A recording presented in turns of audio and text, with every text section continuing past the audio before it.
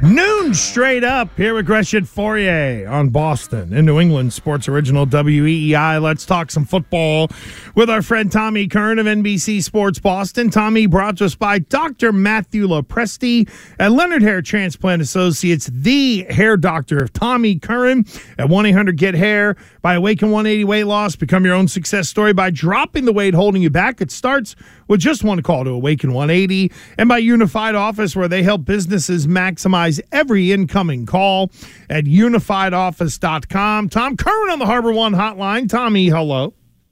Andrew, how are you? How's Christian? Good. How are you? Tremendous. Christian is he got his feelers hurt a little bit today by Jason Whitlock saying that tight ends are not leaders on football teams. Tommy, your thoughts? Well, Go ahead. Answer the question. What a lead question. I'm sure that's what Tommy was thinking about. Listen, see if you agree with this. The further you are from the football, the less you are looked at as a leader, and I'm talking in a straight line. So nose guard, middle linebacker, safety, center, quarterback. It's kind of one of those things I've always thought. David Andrews versus Hunter Henry, bigger leader. There you go. Proving the Tommy point. Again, let's not dive into this again. Here's what you use that as an example. Fat guys only hang out with fat guys.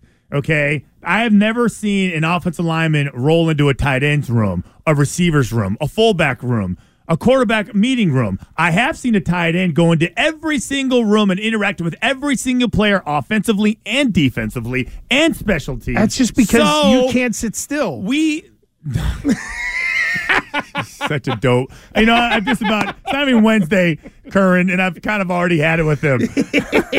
I mean, I honestly have a theory on that. Go ahead. You guys are looking for friends. There's only like 3 on the team. You don't have anything in common with anybody a lot, but it's a little bit in common with everybody, so you're always wandering around like Greg the Egg from Succession trying to make conversation. Craig, stop it again. So wait, that's another well done, jam. Tom. Well Craig done, the Tom. Egg. That was great. You got that one right in there. Man. That was fantastic. So, Tommy, this is a bit of a, I think to the public, it's viewed as maybe a bit of a dead period right now. But is there important season work going on right now, whether supervised or not? I'm just curious as to where you're at in terms of the whole NFL algorithm. Like, they're going to get the schedule out, so they'll have their talking points in May. Right. But is this kind of the calm before the real storm of building the 2023 Patriots starts? Yeah, the roster building is, in essence, done. Tweaks can be made. A player like Cam Newton can be added. If the Patriots look, and they always will do this every year, in May and June, they'll say, okay, where can we use some competition? That's why Cam Newton was added in 2020. They looked at their team and said, okay, which position groups could use competition? And they said, we have a former MVP sitting out there, and nobody has still signed him. What would it take to bring him into our team? In April, they were not interested. March, they were not interested. Come June, they're like, well, would you come in here and compete? And boom, they had a starting quarterback who may or may not have been an upgrade over what Stidham would have been. But that's what's going on with the roster building now. Otherwise, as Christian could tell you and we know, this is when they're installing and implementing and figuring out what kind of an offense they're going to run, which for the 2023 Patriots is going to be starkly different from the 2022 Patriots.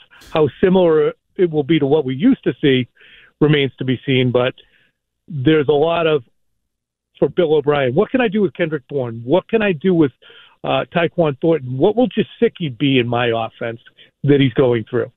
I think, and in the end, also a lot of plays and options are thrown out that are implemented actually. That in reality, based on the looks that they try to get. Speaking from experience, the other thing I think is interesting to me, Curran, and I buy into it. They get me every single time they dangle out an event or like a release, right? So now it's the schedule release.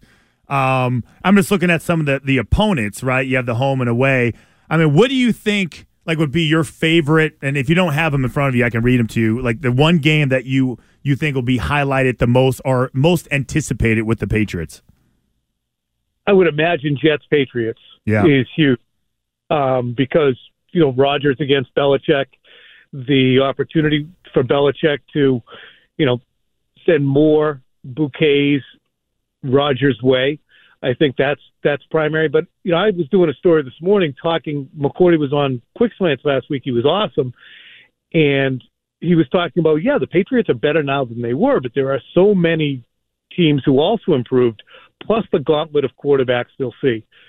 There are 13 quarterbacks on their schedule that you're going to look at and say, that guy is at the very least really good some days.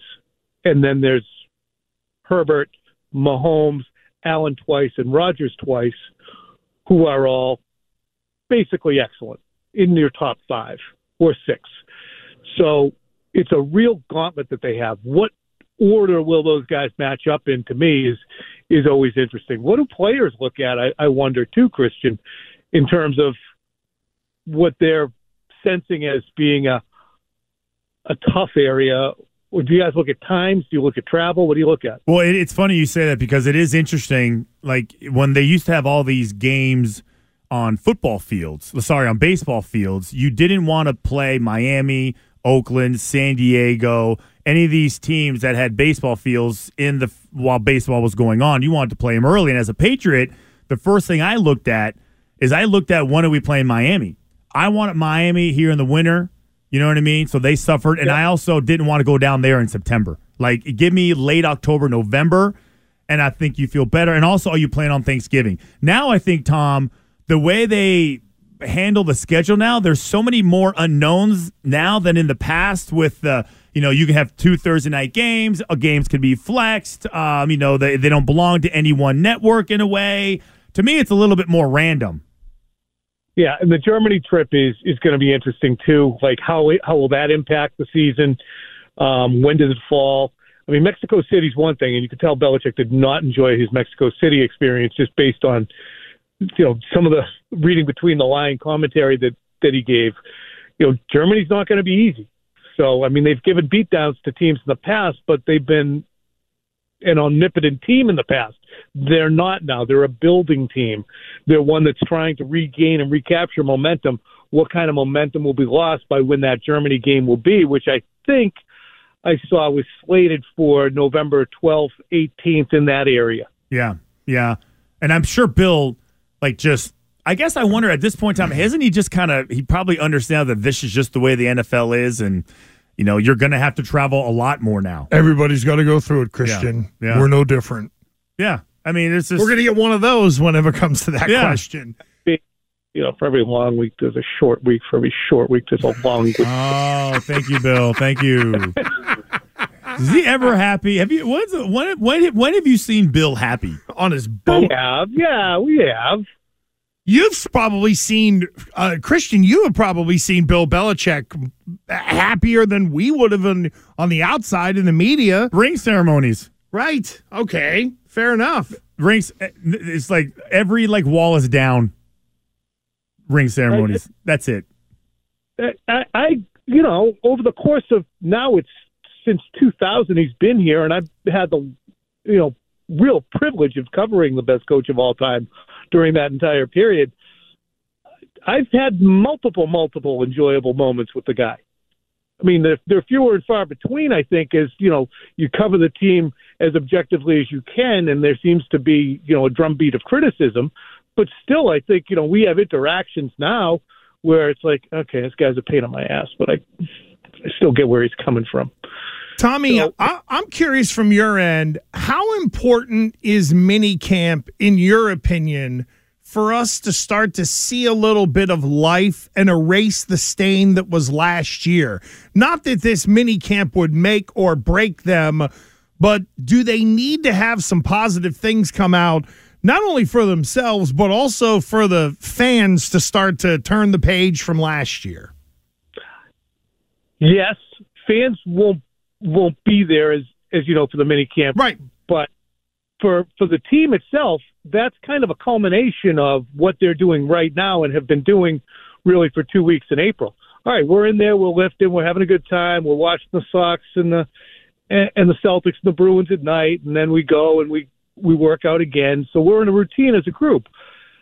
How well is that attended? How well do we bring the things we were taught onto the field? How well does Adrian Clem and Billy Yates work with the contingent of linemen who are there?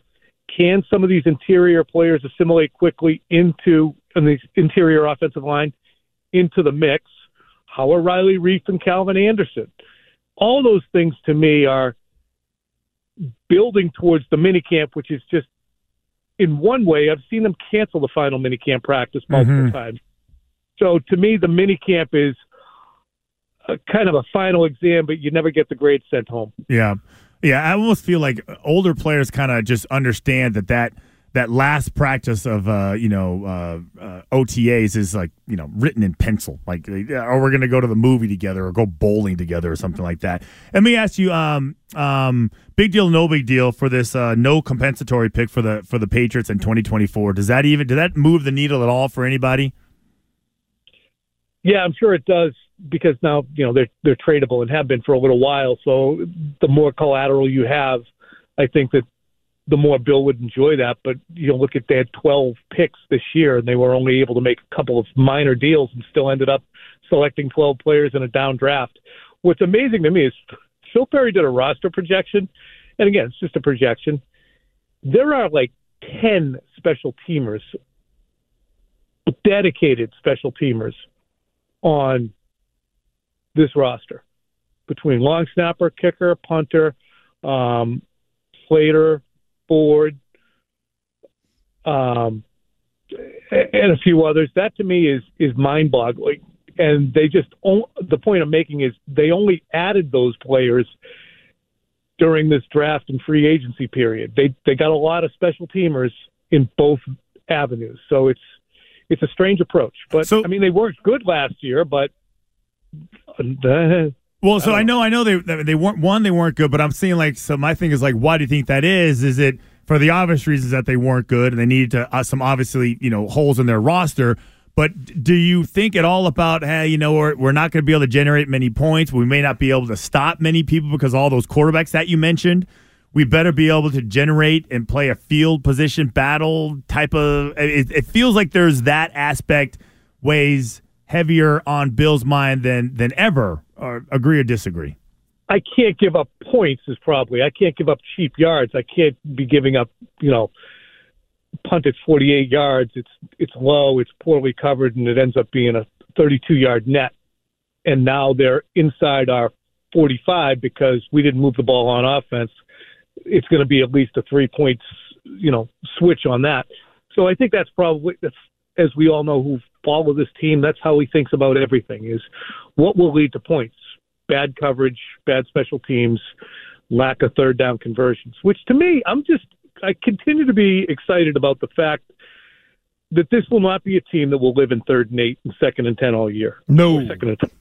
No, I wouldn't think so. And Tommy, I think the other part of it too is, and everybody points to drafting the kickers, but that was a pretty big deal when you didn't have somebody to boot it in the end zone on kickoffs. You don't realize either how important it is to have a guy that can kick it to the right spot inside the 5-yard line where you want it to go, and also somebody that can boot the thing out of the back of the end zone when you need to.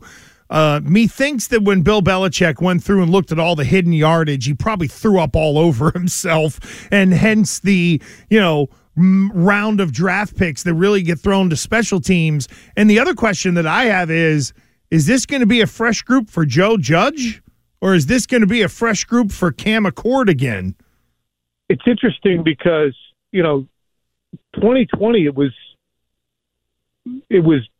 Cam Accord's group, and they had a Pro Bowl returner in Gunnar Olszewski, and they had a Pro Bowl punter, All-Pro in both cases, which is more difficult to attain, in both Jake Bailey and Gunnar Olszewski.